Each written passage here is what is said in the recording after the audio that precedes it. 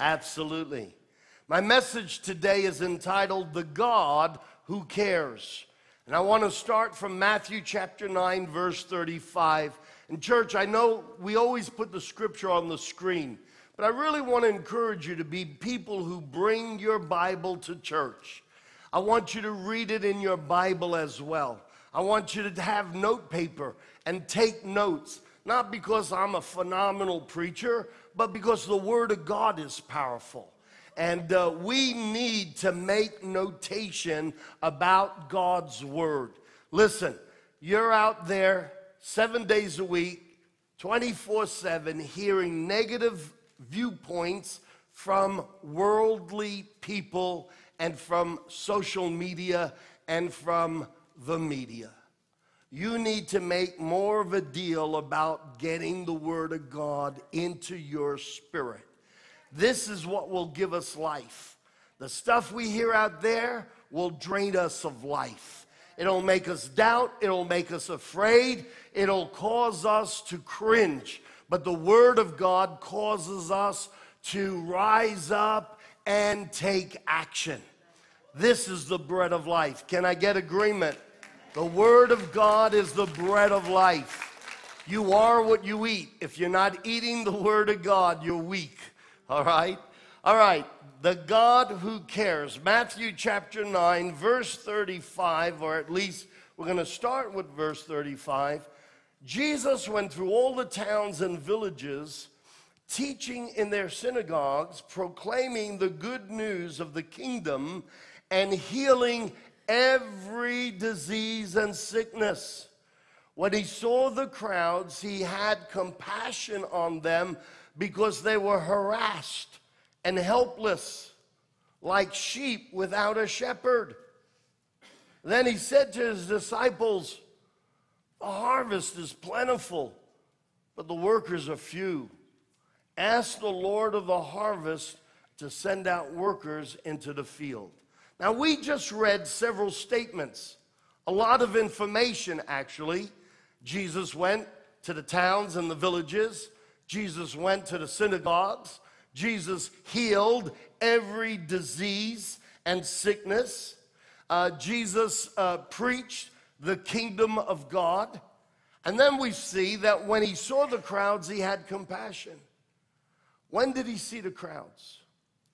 I know the first verse says he went through all the towns and the villages, teaching in the synagogues, proclaiming good news of the kingdom and healing every sick and every disease and every sickness. Verse 36 says, when he saw the crowds. When did he see the crowds? He saw the crowds when he went to the first town. He saw the crowds when he went to the first village. A crowd doesn't have to be 10,000 people. A crowd is right here. A crowd is right here. What I'm saying is this: he didn't go from town to village to synagogue. He didn't heal the sick, and then he saw a crowd and he was moved with compassion. No. Jesus was moved with compassion the moment he saw people. When he went to the first town, there was a crowd, and he was moved with compassion. When he went to the first village, he saw the crowd. He was moved with compassion. When he stood in the synagogue, just like I'm standing here in the church, he saw the crowd and he was moved with compassion and he healed every disease. My point is this: Jesus didn't heal because he can. Jesus healed because he cares. Hello? He saw the crowd and had compassion on them because they were harassed, because they were helpless, because they were victimized, because they were broken, because they were hurting, because they were needs. And he's moved with compassion. And what really boggles my mind is that not only does he see people harassed and helpless, and he's moved with compassion, but then he says they were like sheep without a shepherd. What does harassed, helpless, tormented have to do with sheep without shepherds? You know what the Bible is saying? Israel was full of Levites. Israel was full of Pharisees. It was full of Sadducees. There were religious teachers on every corner just about. There was no shortage of religious teachers showing up. And yet Jesus is looking at the people, and they're beat up, they're wounded, they're victimized, they're living less than. And Jesus comes to interrupt their lives and change their status of living, whether it was mental sickness or emotional sickness or physical sickness. Jesus came to change it. And he sees the people as if they're sheep without a shepherd. They had teachers galore. Here's the problem. Teaching religion and teaching the law isn't the same as teaching principles that will set you free. You see, you could teach the law of God without the love of God, and the Bible says the law of God without the love of God will kill. But the law of God with the heart of God brings life. And so the Pharisees were teaching religion for the sake of religion. They were teaching everything you shouldn't do and everything you should do. And the list of what you should do was over 1,000 pages, and the list of what you shouldn't do was over 1,000 pages. In fact, Jesus said to the Pharisees, he said, you guys aren't entering the kingdom of heaven, and what's worse is that by your teaching, you are creating obstacles so that others can't enter the kingdom of heaven either. You see, here was God's people living in misery, and that was never God's plan. We have churches filled with people that have heard religious teaching and living in misery, not even sure that God would heal them today, that God would listen to their prayer, that God even cares about their misery. And if Jesus was here today, he would make the same statement. He would be moved with compassion, because the church is filled with people who know the gospel, but they don't know the God of the gospel. And they don't know that God cares. God cares. He cares about your life. He cares about who you are. He cares about how you're doing.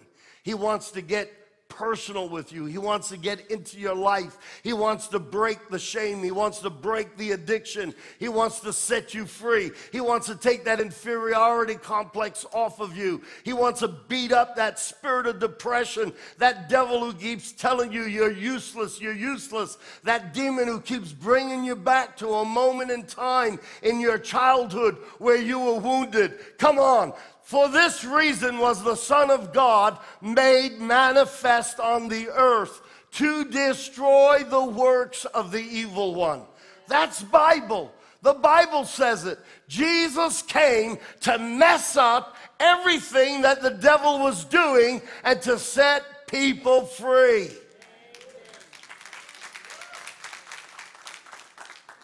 He was moved with compassion. That's why he went from village to village. He saw these are God's people, and they're living in misery. They don't understand they're meant to be the head, not the tail. This is Israel. They're supposed to be living in a land of abundance. They're supposed to be living with life flowing through them. God had promised in the Old Testament, and I'll show you in a moment, he says, no disease will come upon you. And here are the people, they haven't been led by spiritual leaders. They've been led by selfish, carnal, manipulating leaders who were teaching religion instead of teaching the promises and the blessings of God.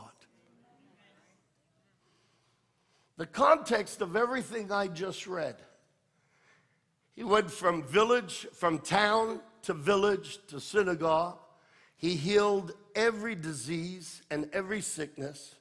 He taught the kingdom of God. He's moved with compassion. He did all of this. The context of everything is that he was moved with compassion. Everyone look at me. God loves you more than you will ever understand. And when you hurt, he hurts more. You know why? He's a God who cares. He calls himself a father, not because it's a religious title. He calls himself a father because a father who isn't broken is a father who's meant to protect and keep safe. A father, God created men to be protectors, and the devil warped men to be victimizers. But a man, a father's meant to be a protector, a provider. And your Father in heaven is a good protector and a good provider. He cares. Turn to somebody and say, God cares. No, now turn to somebody else and say, God cares about me. Now turn to that person again and say, and God cares about you. More than you know, more than you understand. You know, just like the Pharisees, just like the Sadducees, today we've made Christianity a religious institution, and we talk more about sin and what to not do and what to do and how we need to deal with sin. God wants to show you how much he loves you. You know, sin's not as much of an issue when we understand how much God loves us and how much God is for us and how much God wants to work in us and through us. We've done exactly what the Pharisees and the Sadducees have done, and we've taken the great news of the kingdom of God and we've reduced it to a bunch of do's and don'ts rather than introducing people to the face and the character and the heart of God. Can I get an amen? Everything I just read, the context of it is the fact that God was moved with compassion. Jesus was moved with compassion, and so he went from town to village to synagogue. He healed everyone that was sick. And then he turned to his disciples and he said, see this compassion? See how helpless the people are? See how they look like sheep without a shepherd? They haven't had teachers who have told them who they are. They haven't had teachers who would speak into them and say, come on, God doesn't want you to be down. God doesn't want you to be full of arthritis. Not that you are. I rebuke that. God doesn't want you to be in poverty. God doesn't want... No. The Pharisees would say things like, well, you're probably in sin and you broke the law and blah, blah, blah, blah, blah. And they created such a negative picture of God. Let me show you the picture that God paints of himself.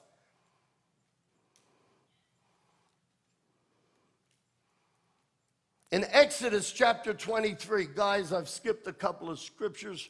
Let's go down to Exodus chapter 23. In Exodus 23, verse 25 to 26, this is what God says. Worship the Lord your God, and his blessing will be on your food and your water. Stop. Before we read anything else, God even wants to bless your food and your water. And I don't mean bless like, you know, we pray before a meal and say, Father, bless the food, blah, blah, blah, blah. And we go through the formality of it. No, God is writing this. And God is saying, I so want to be in your space. I so want to be in your life. I so want to have positive influence over you. I am so much for you and on your side that if you worship me, I will command a blessing even on the food you eat and the water you drink. I mean, that's almost like even the food. Even the water, it's like God's taking the littlest thing and saying, yeah, I even want to saturate that aspect of your life. I mean, you think that's pretty cool. I think that's pretty cool. But let me tell you something. I think that carries more weight today than it did even back then. Because today, the food we eat is full of preservatives, it's full of food coloring, it's full of antibiotics and growth hormones, etc., etc. The water we drink, there's fallout from the atmosphere. And people get panicky about what we eat. And I will say, where you can, eat well and eat healthy. But where you can't, God said he's going to bless my food and he's going to bless my water. Come on, are you hearing me? This is God speaking to the people of Israel. He says, this is the kind of relationship I want to have with you. I want you to love me. I want you to honor me. I want you to serve me. I want you to worship me. I will even bless your food. I will even bless the water you drink. And then he goes on, he says, I will take away sickness from among you.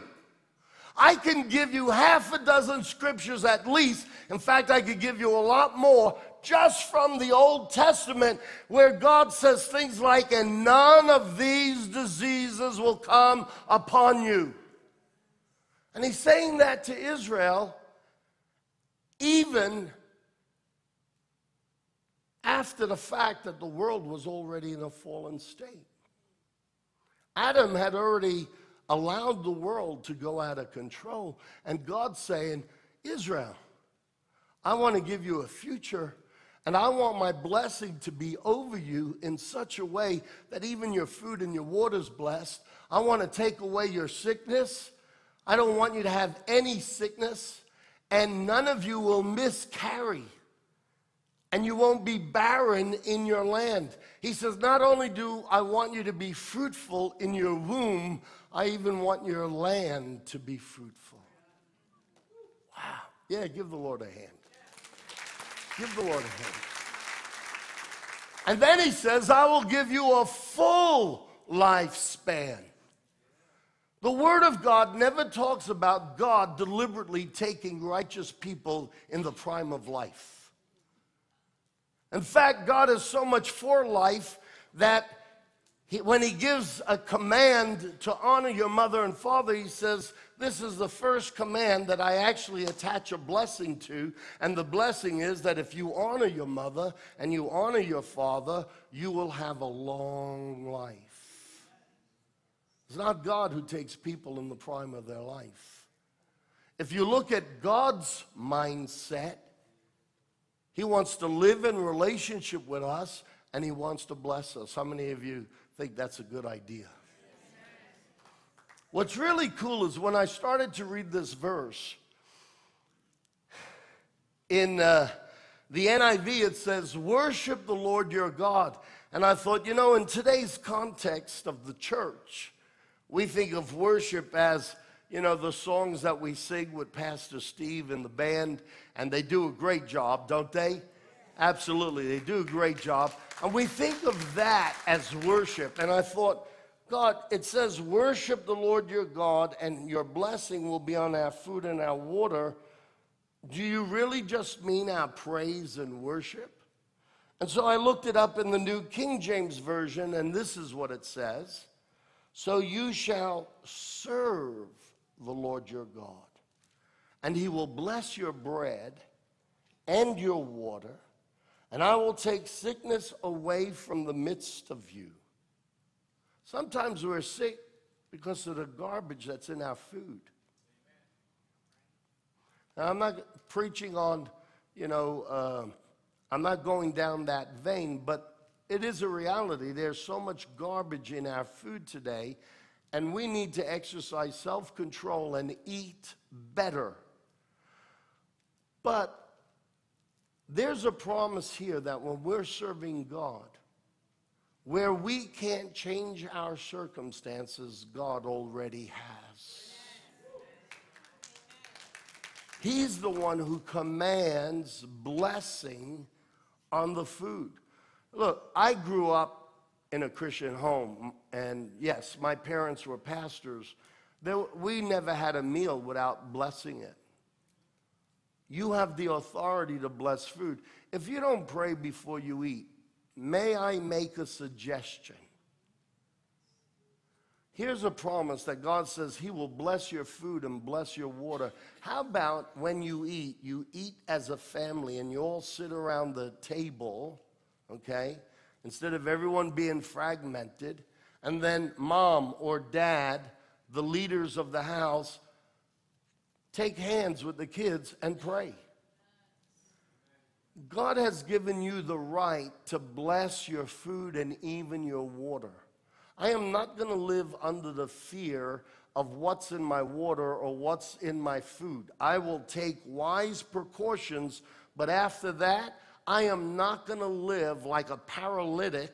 I am not going to live obsessed with fear. I am not going to have to alter my entire lifestyle and try to order my food so that it is perfect. There comes a point where I do my best and God does the rest. Let me encourage you, if you don't do this, when it's mealtime, sit down with your family. Gather your family together and pray over every meal. And know that when you ask God to bless the food, that was His idea. He wants to even bless the food that's going to go into your body. You know, my grandfather believed this so much, and he understood God cares. And I remember when I was a little boy during the summer, sometimes I would spend a week with Grandma and Grandpa at their house. They had a little country retreat out on Long Island. And I would spend a week or two with them. And Grandpa would take his medication, and before he would take his medication, he prayed over it every time. And he said, Father, you bless this and let it do only good to my body. Now, I'm not advocating medication. I'm not advocating not taking medication. I am advocating pray the blessing of God because God has already decreed it. Thank you, Russ. I appreciate that. But that's how much God wants to bless us. Israel comes from, can I have the scripture up there again? They come from this background that God had made a covenant that if they serve Him, He would bless their bread, bless their water, take their sickness away. They wouldn't have miscarriages, and the land wouldn't be barren for them, and He would give them a full life. And then Jesus comes on the show, and He sees people helpless. He sees people harassed, and He's moved with compassion because God's people aren't living in the blessing that God intended. Can you understand why Jesus was moved with compassion? He sees people living less than God's destiny for their lives. And I'm telling you, the same is in the church. I'm preaching this today because I want you to know how abundant your God is. He wants to bless even the water you drink from the tap. If He's concerned about the water I drink, then He's concerned about a lot more regarding my life. Can I get an agreement? Jesus comes into an environment, Israel is filled with religious teachers, and yet people are broken, people are bound, people are sick, and they have no hope. And Jesus looks at the situation and says, these religious teachers are teaching them a heap of rules and regulations, and they're never showing the people God's heart. The letter of the law kills, but the spirit of the law brings life. The spirit of the law is the heart of God. See, Jesus didn't heal because He could. He healed because He cares. Your little baby, He cares about your little baby. He cares. The same way you weep over your baby, you've heard things the doctors have said, and at times it could get you, a little bit perplexed, right? God cares about your baby, and He's moved as much as you are, and even more so.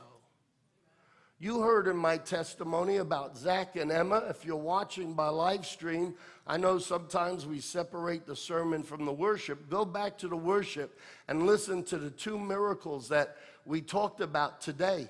But I was sitting here and I felt angry. I'm hearing about this baby Jackson, didn't know it was their baby, and we're praying. I'm in church.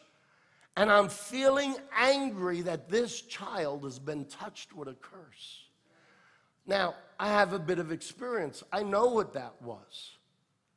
It wasn't my anger. I didn't know who Lisa was praying about. I thought, oh, she's praying for one of her friends who's got a baby named Jackson. Never put two and two together. Didn't know Jackson was having a problem. And I'm feeling angry. Look at me. Listen. Hear me. Believe me. God gets angry when the devil goes after you. God gets angry when the enemy starts putting his hands on you. God doesn't want you to be harassed. God doesn't want you to be a victim. Jesus died on the cross so that we could live like sons of God. Hallelujah. Was the Son of God harassed? Was the Son of God worried about cancer? Was the Son of God growing tumors left, right, and center? No, but he came to break those curses. God's intention for Israel was that they would live like this. Jesus comes and he sees the condition of the people and says, oh, God help me.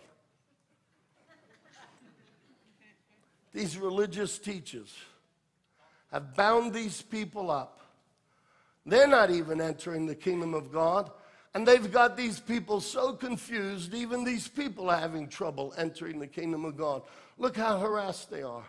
Look how hopeless they are. They don't understand who they're meant to be. They don't understand that God wants his blessing, his covering, to even be on the water they drink. They don't understand he wants their land to be prosperous.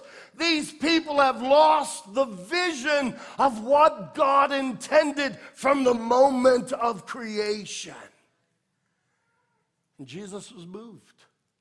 And that's why he did miracles. Because the news that the doctor gives you about your baby isn't the plan that God had from the beginning. And so God is moved. I felt angry for this little baby Jackson. I asked Lisa, who's Jackson? I'm angry.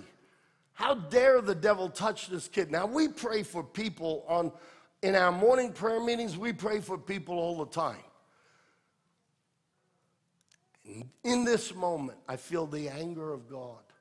And when they told me it was Zach and Emma, I said, come on, let's pray. And you heard, if you're watching by video and you're only seeing the sermon, watch the end of the praise and worship, and you'll hear the whole testimony. You'll hear Christopher's testimony. But what's my point? Listen, I don't want you coming to this church and thinking it's God's will for you to be miserable. I don't want you coming to this church and not hearing that God wants to make you the head and not the tail. I don't want you coming to this church and believe that God only heals the ones he wants and he doesn't always heal. I don't want you coming to this church and thinking, well, you got to just put up with all the garbage in life and you're just meant to be a punching bag. There is no way in the world my Bible teaches that, and that is not God's concept of giving life and life more abundantly. You were bought with the blood. In the Old Testament, they put the blood over the doorpost and the devil had to run away. You are bought with the blood. You know what that means? It covers you, all of you. If the devil ran from the blood of a lamb, what will he do with the blood of Jesus Christ? You need to know who you are. You need to understand how important you are to God, how God really cares about everything in your life. Don't be sold a bill of goods by church. Oh, well, laying on of the hands isn't for today. Really? Bring that person to me because I want to lay hands on them. You show me in the Bible. There are some churches, they preach this all the time. No, laying on the hands isn't for today. Give me the scripture. Give me the chapter. Give me the book. I want to read it because I've been reading this book and teaching it all over the world, and I have yet to find where God says, okay, after Jesus resurrected, you're not supposed to lay hands on anyone anymore. You know, Jesus' brother, James, came to faith. James and his brothers ridiculed Jesus in the beginning. Study your Gospels, you'll see it. But he comes to faith and he becomes the head of the church in Jerusalem. And he writes a book by his name, the book of James. And James says, if any one of you is sick, call the elders of the church, and they will anoint you with oil. Now, back in those days, they didn't have spray bottles. They didn't spray you, they touched you with oil, and they anointed you. They didn't use a spray bottle. When I touch you with oil, I'm putting my hands on you. He said, let the elders anoint them with oil and pray over them, because the prayer of the righteous availeth much. You know what that means? It does a hell of a lot of damage to the kingdom of darkness.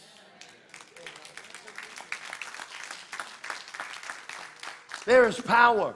When these prayers pray for you out the front, you better not be thinking, oh, I need Pastor Rob to touch me, because that's doubt. Oh, no, but I believe that you, Pastor Rob. No, it's doubt. The power is not me. The power is Jesus. And when any one of these prayers lay hands on you, you don't need Pastor Rob to lay hands on you. The Holy Spirit just touched you, and Jesus is going to heal you. Can I get an amen? I'm not asking you to follow me. I'm asking you to follow Jesus Christ. But these religious teachers who want to tell you laying on of hands isn't for today, and God won't heal people because we pray for them. He'll only heal who he wants to. I have never heard a description of a more bigoted, obnoxious God than that. The God I serve loves everyone equally. He is no respecter of persons. And if he's going to heal one, he'll heal anyone who will trust him and believe him. Come on, let God know you believe that. And I'm glad this is on YouTube. I am tired of hearing garbage about God. God will heal, God will save, God will deliver. And if you don't believe so, give me a verse that says God wants you to stay sick and be miserable. If that's the case, then everything Jesus did was contrary to the will of God. The Bible says that God anointed Jesus with the Holy Ghost, and he went around healing all who were under the power of the enemy, and God was with him. Sounds like what Jesus did was in line with everything that was in God's heart, because God was with him.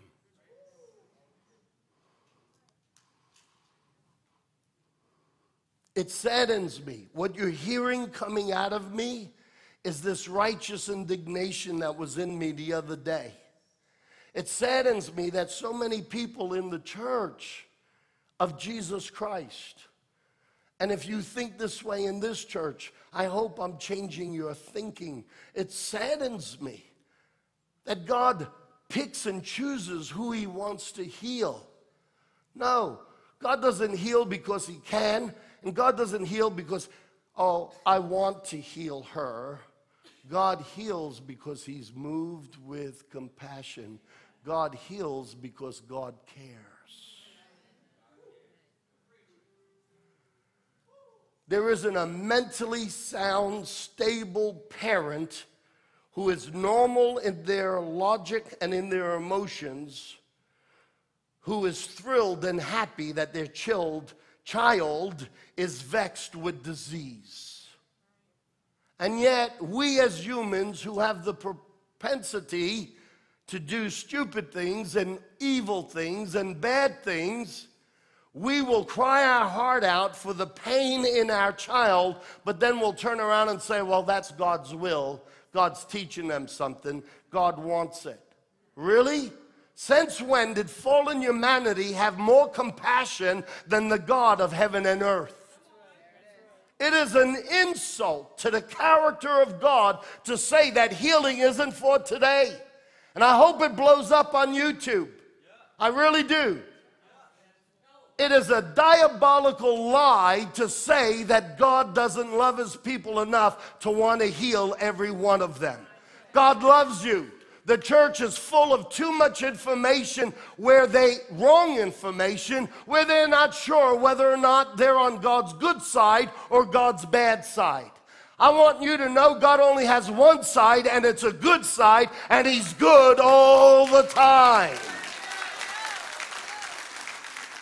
He has come to give us life and life more abundantly. He has come to destroy the works of the evil one. John even says this is why Jesus came, to destroy all the works of the evil one.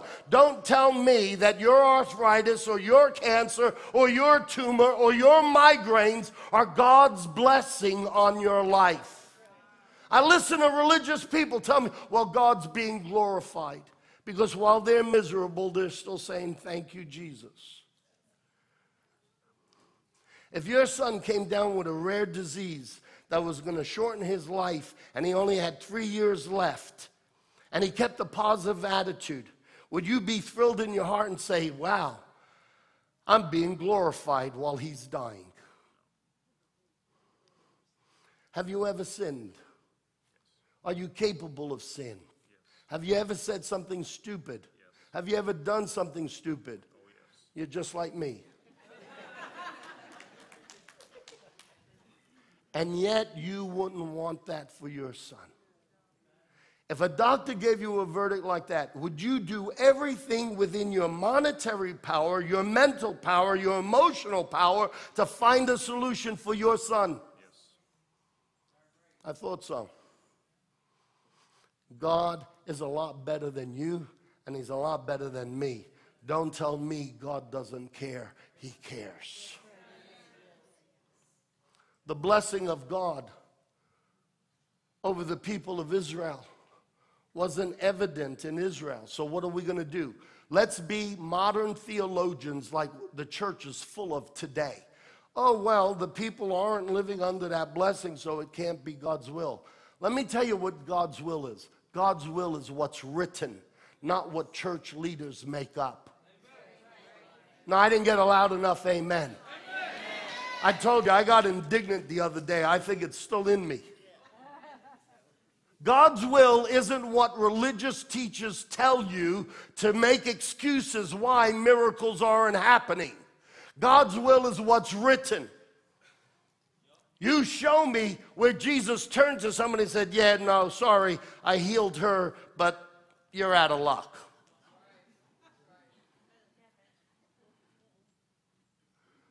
You show me in the Bible where it says, well, when you go out for healing, remember, God doesn't heal everyone. If you haven't been healed, don't give up. If you haven't been healed, change your picture of God. If you haven't been healed, start to understand God is moved with compassion for you and your condition, and He hurts for you. That's why Jesus went to the cross, to take all the hurt and to break the curse. Amen. Am I getting to anybody? And I'm not trying to tell anyone off. Not at all. Please don't take it that way. But there's an indignation in my heart that the devil does his crap. Yeah, I said it. And then we want to say, well, that's God's will.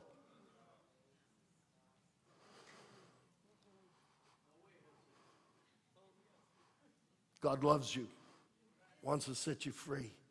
God cares about you. He wants to heal you. While I might learn something through my sickness, God has got to be a poor teacher if He's going to give me cancer to teach me something. How many of you would come here to church if every Sunday my method of teaching you was vexing you with some kind of incurable disease, so that as you go through the misery of that, your character will grow and hopefully you'll learn to have a positive attitude? How many of you would come back next week? Then why do we do this stupid stuff with God? Why do we let preachers tell us stupid stuff like this and say, well, that's how God works? That's not how God works. That's how the devil works. He does his stuff and then he points at God. Here, let's all be real. How many of you ever, when you were a little kid, did something wrong, and when your mother or father found out, you pointed at your brother or your sister. Put your hand up. Come on. Confession is good for the soul. Put your hand up. We've all done it. And what do you think the devil does? What you did was a lie, and it was worse than a lie because you are transferring the blame onto an innocent person. Where do you think that comes from? It comes from a spirit of darkness. It works in us as children. We don't want to take the heat. We'll pass the blame to someone else, and they're totally innocent. What do you think the devil does? He messes up people's lives, and then he gets religious teachers like Jesus was fed up with, who stand up in the church and say, well, it's for God's glory. I'm going to tell you what's for God's glory. When this guy's traveling at 89 miles an hour and should have been killed, and he goes flying off a bike and he doesn't die, his heel is all mashed up and they got to do surgery, he gets touched and in one moment takes off the boot, walking around with no pain, and then gets an x-ray that it's as if he never had an injury. I think that gives glory to God.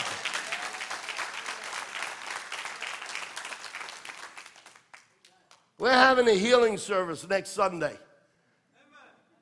And people are going to be healed. Bring your sick friends, bring your sick relatives, bring the unsaved. Signs and wonders were used in the gospel to help people believe. They see miracles and they believe. Ebony, what happened in your heart when you saw your husband get up and walk down the front? And that's with a boot on his foot. You know how bad it was. What did it do to your heart when you saw him walking down here? It did enough to make you fall to your knees and weep.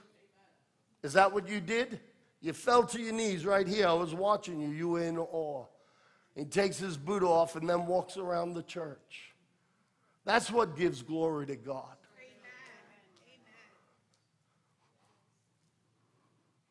Jesus was moved with compassion. Now let me show you something. I'm going to close with this here. Can we go back to Exodus 25 or whatever it was, 23?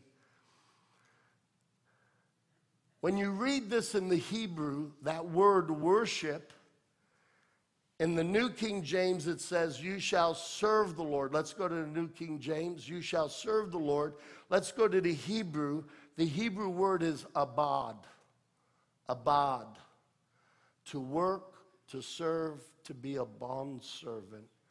Let me talk to the modern day American church. Online and in this building.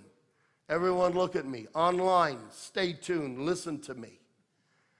God says, if you serve me, if you become a bondservant,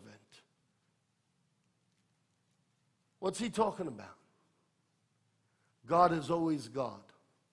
When we live for ourselves, we've created another God.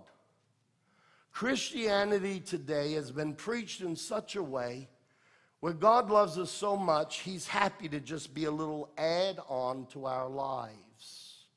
And so we presented a gospel where we get saved, we ask Jesus in our heart, he's tucked away somewhere, he's an add-on to my life. Now I'm going to live my life and God's going to bless me, bless me, bless me, bless me. No, God says, serve me.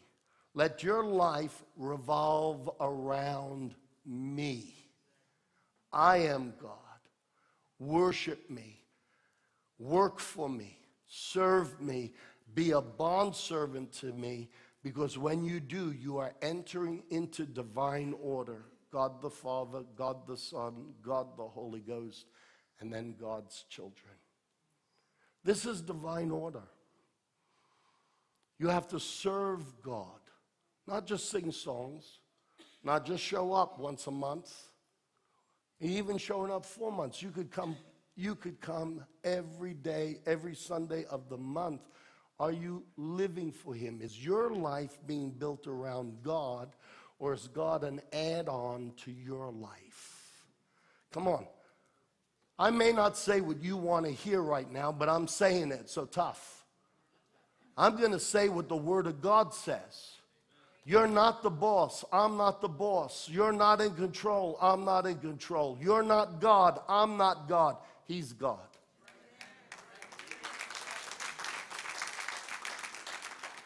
And we have to serve him. That's the Hebrew word, not Pastor Rob's word. Serve him.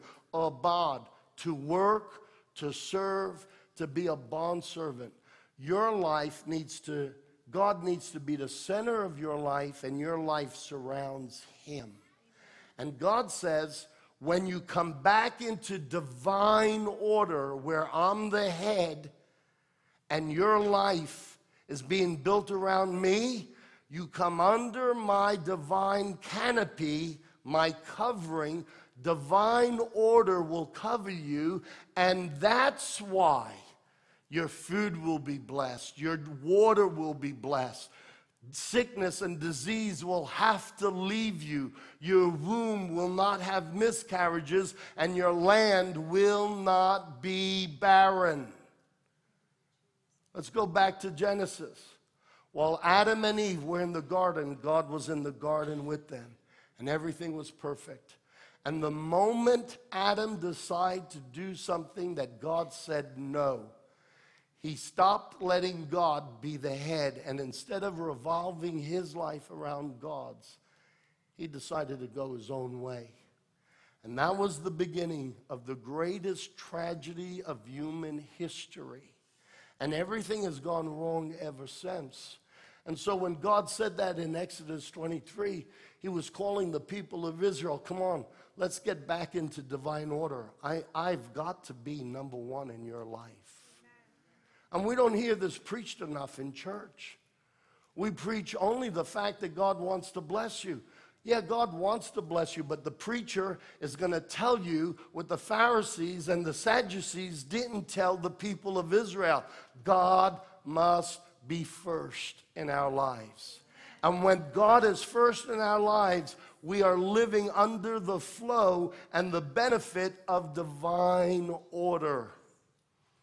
Everybody say, I want divine order in my life. See, God created us to honor him and to serve him, and he will bless us. Now, God's not saying, hear me, hear me.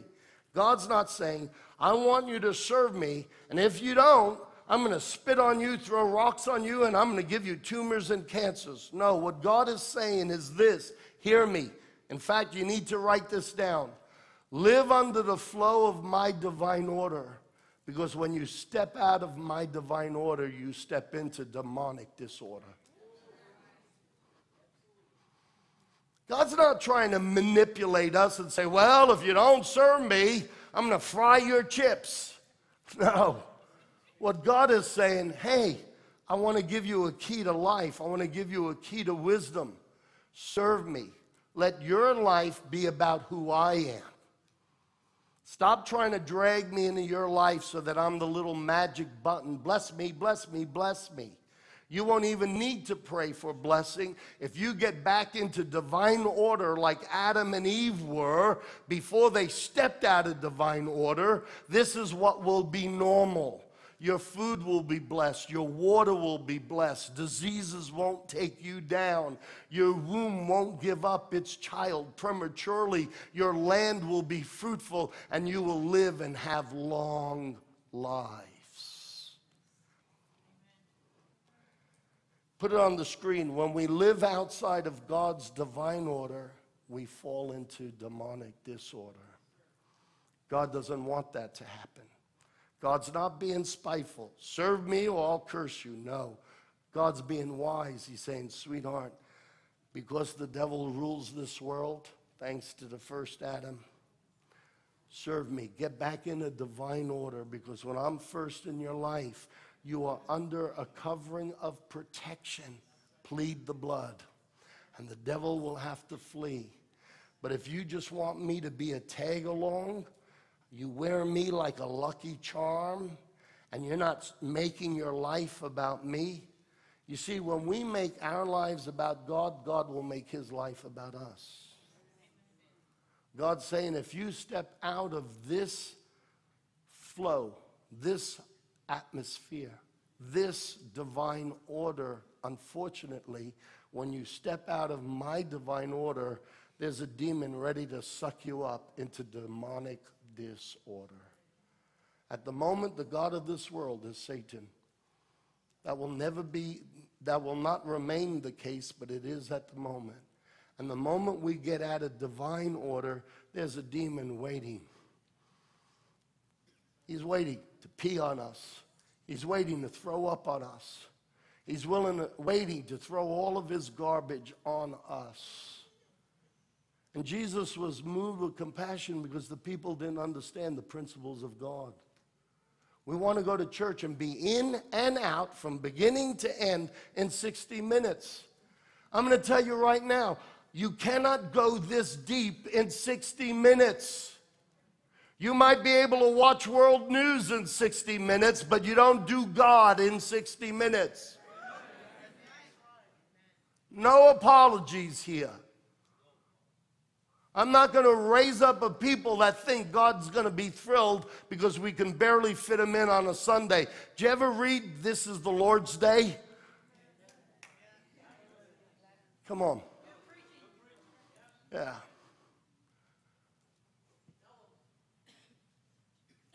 Hear me clearly.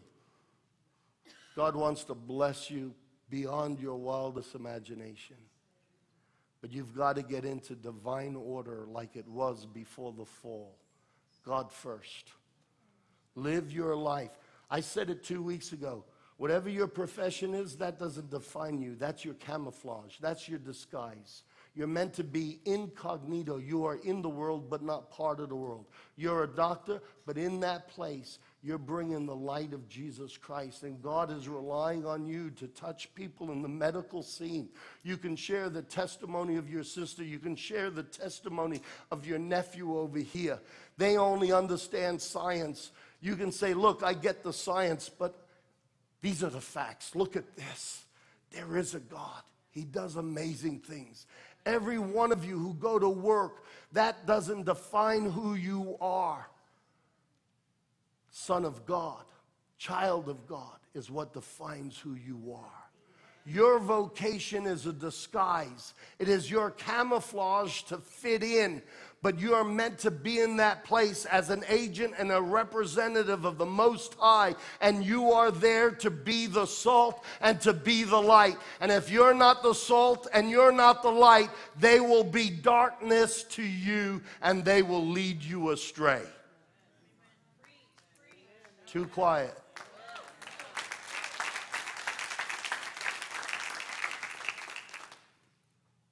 I have a word for you. I was here early this morning, Sterling, and God told me that he gave you the gift to make money. You have a wisdom that comes natural to you, and it's not natural to other people. But God told me very clearly, what you have done in your natural ability, God will outdo in his supernatural ability if you serve him. There's a key there.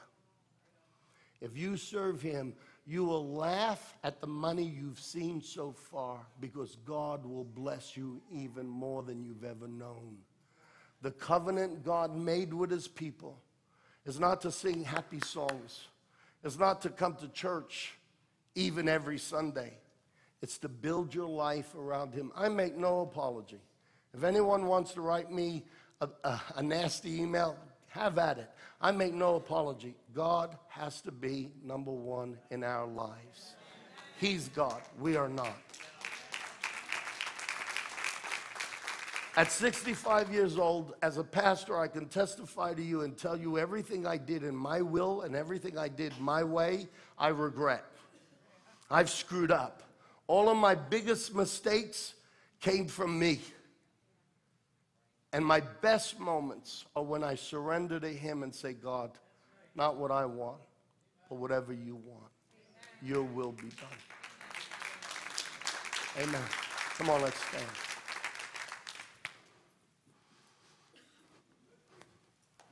Yes, we went longer today.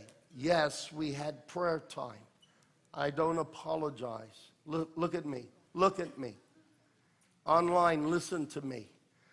Jesus saw the people and said they looked like sheep without shepherds. And then, I didn't read this verse. One of the verses in my sermon was, he sat down and he started to teach them. If someone doesn't tell you the truth, the devil will tell you a lie. I don't apologize for my preaching. I know that I preach the truth. You don't pay me, you don't pay me, you don't pay me. Oh, but we tithe. Let me tell you, God knows how to bring money in without your tithe. You don't pay me. I am employed by God and I have to tell the truth. I am not here to run a Mickey Mouse club or to run a club for Rob Scarallo. This is not called Rob Scarallo Ministries.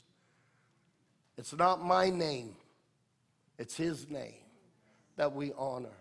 And it's him that we serve. And in this house, I'm going to lay it out the way it is, not because I'm an angry preacher. No, I'm going to lay it out because the truth will set us free.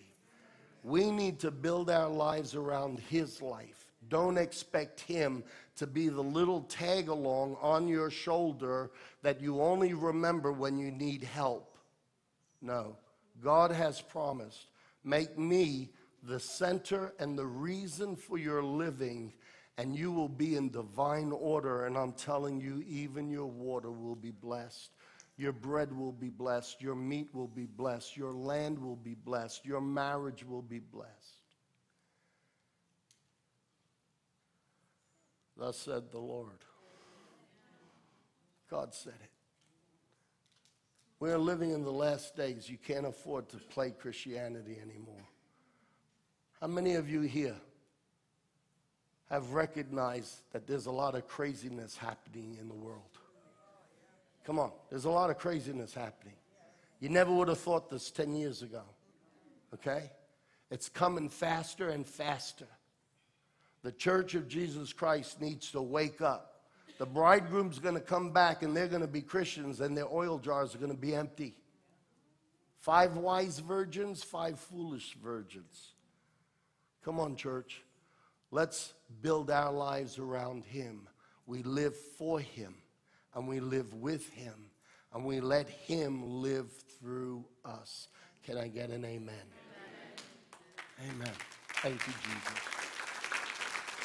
Every eye closed. If you've never asked Jesus Christ into your heart, this is where it starts.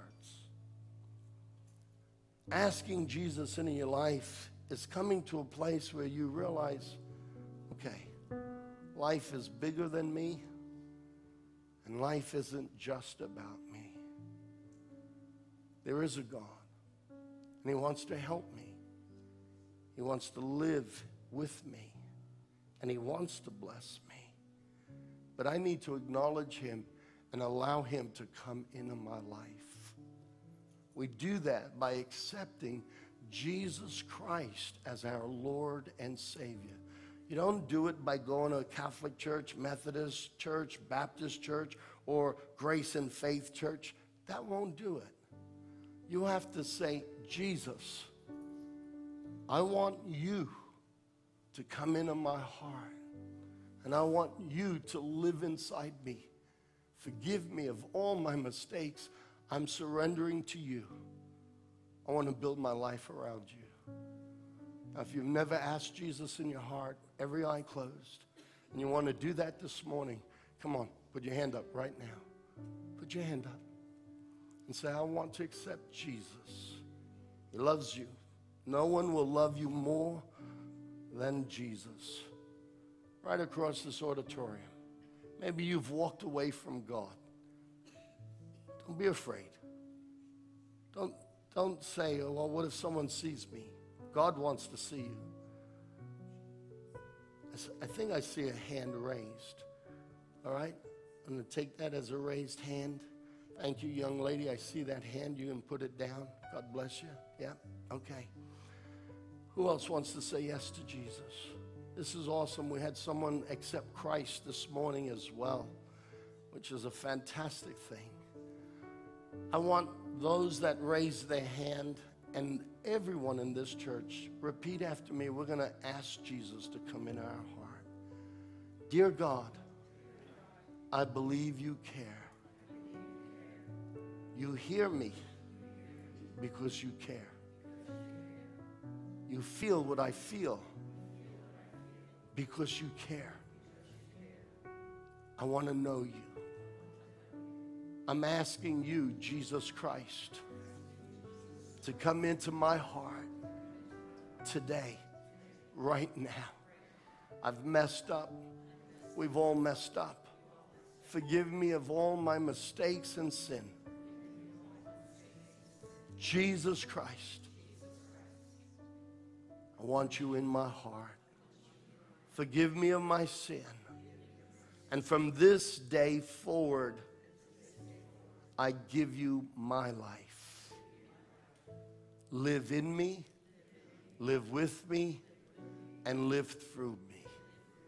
Thank you, Jesus, for hearing my prayer. Amen. Hey, church, both services, people have given their lives to Jesus. What do you say to that? Amen. And to those of you that are born again, do yourself the favor and ask yourself, is Jesus just a tag on? Or are you building your life around him? Are you working for him? Are you serving him? Are you honoring him as God? There can only be one God, and it's not us. It's him. As we serve him and work for him and build our lives around him, God will build his divine order around your life, and you will be amazed of the power and the authority that you will start to understand and live in because of Jesus Christ. Now, before you leave, hug half a dozen people. Come on, greet each other, rub shoulders with each other, smell someone's breath, all right? Bless them. Amen.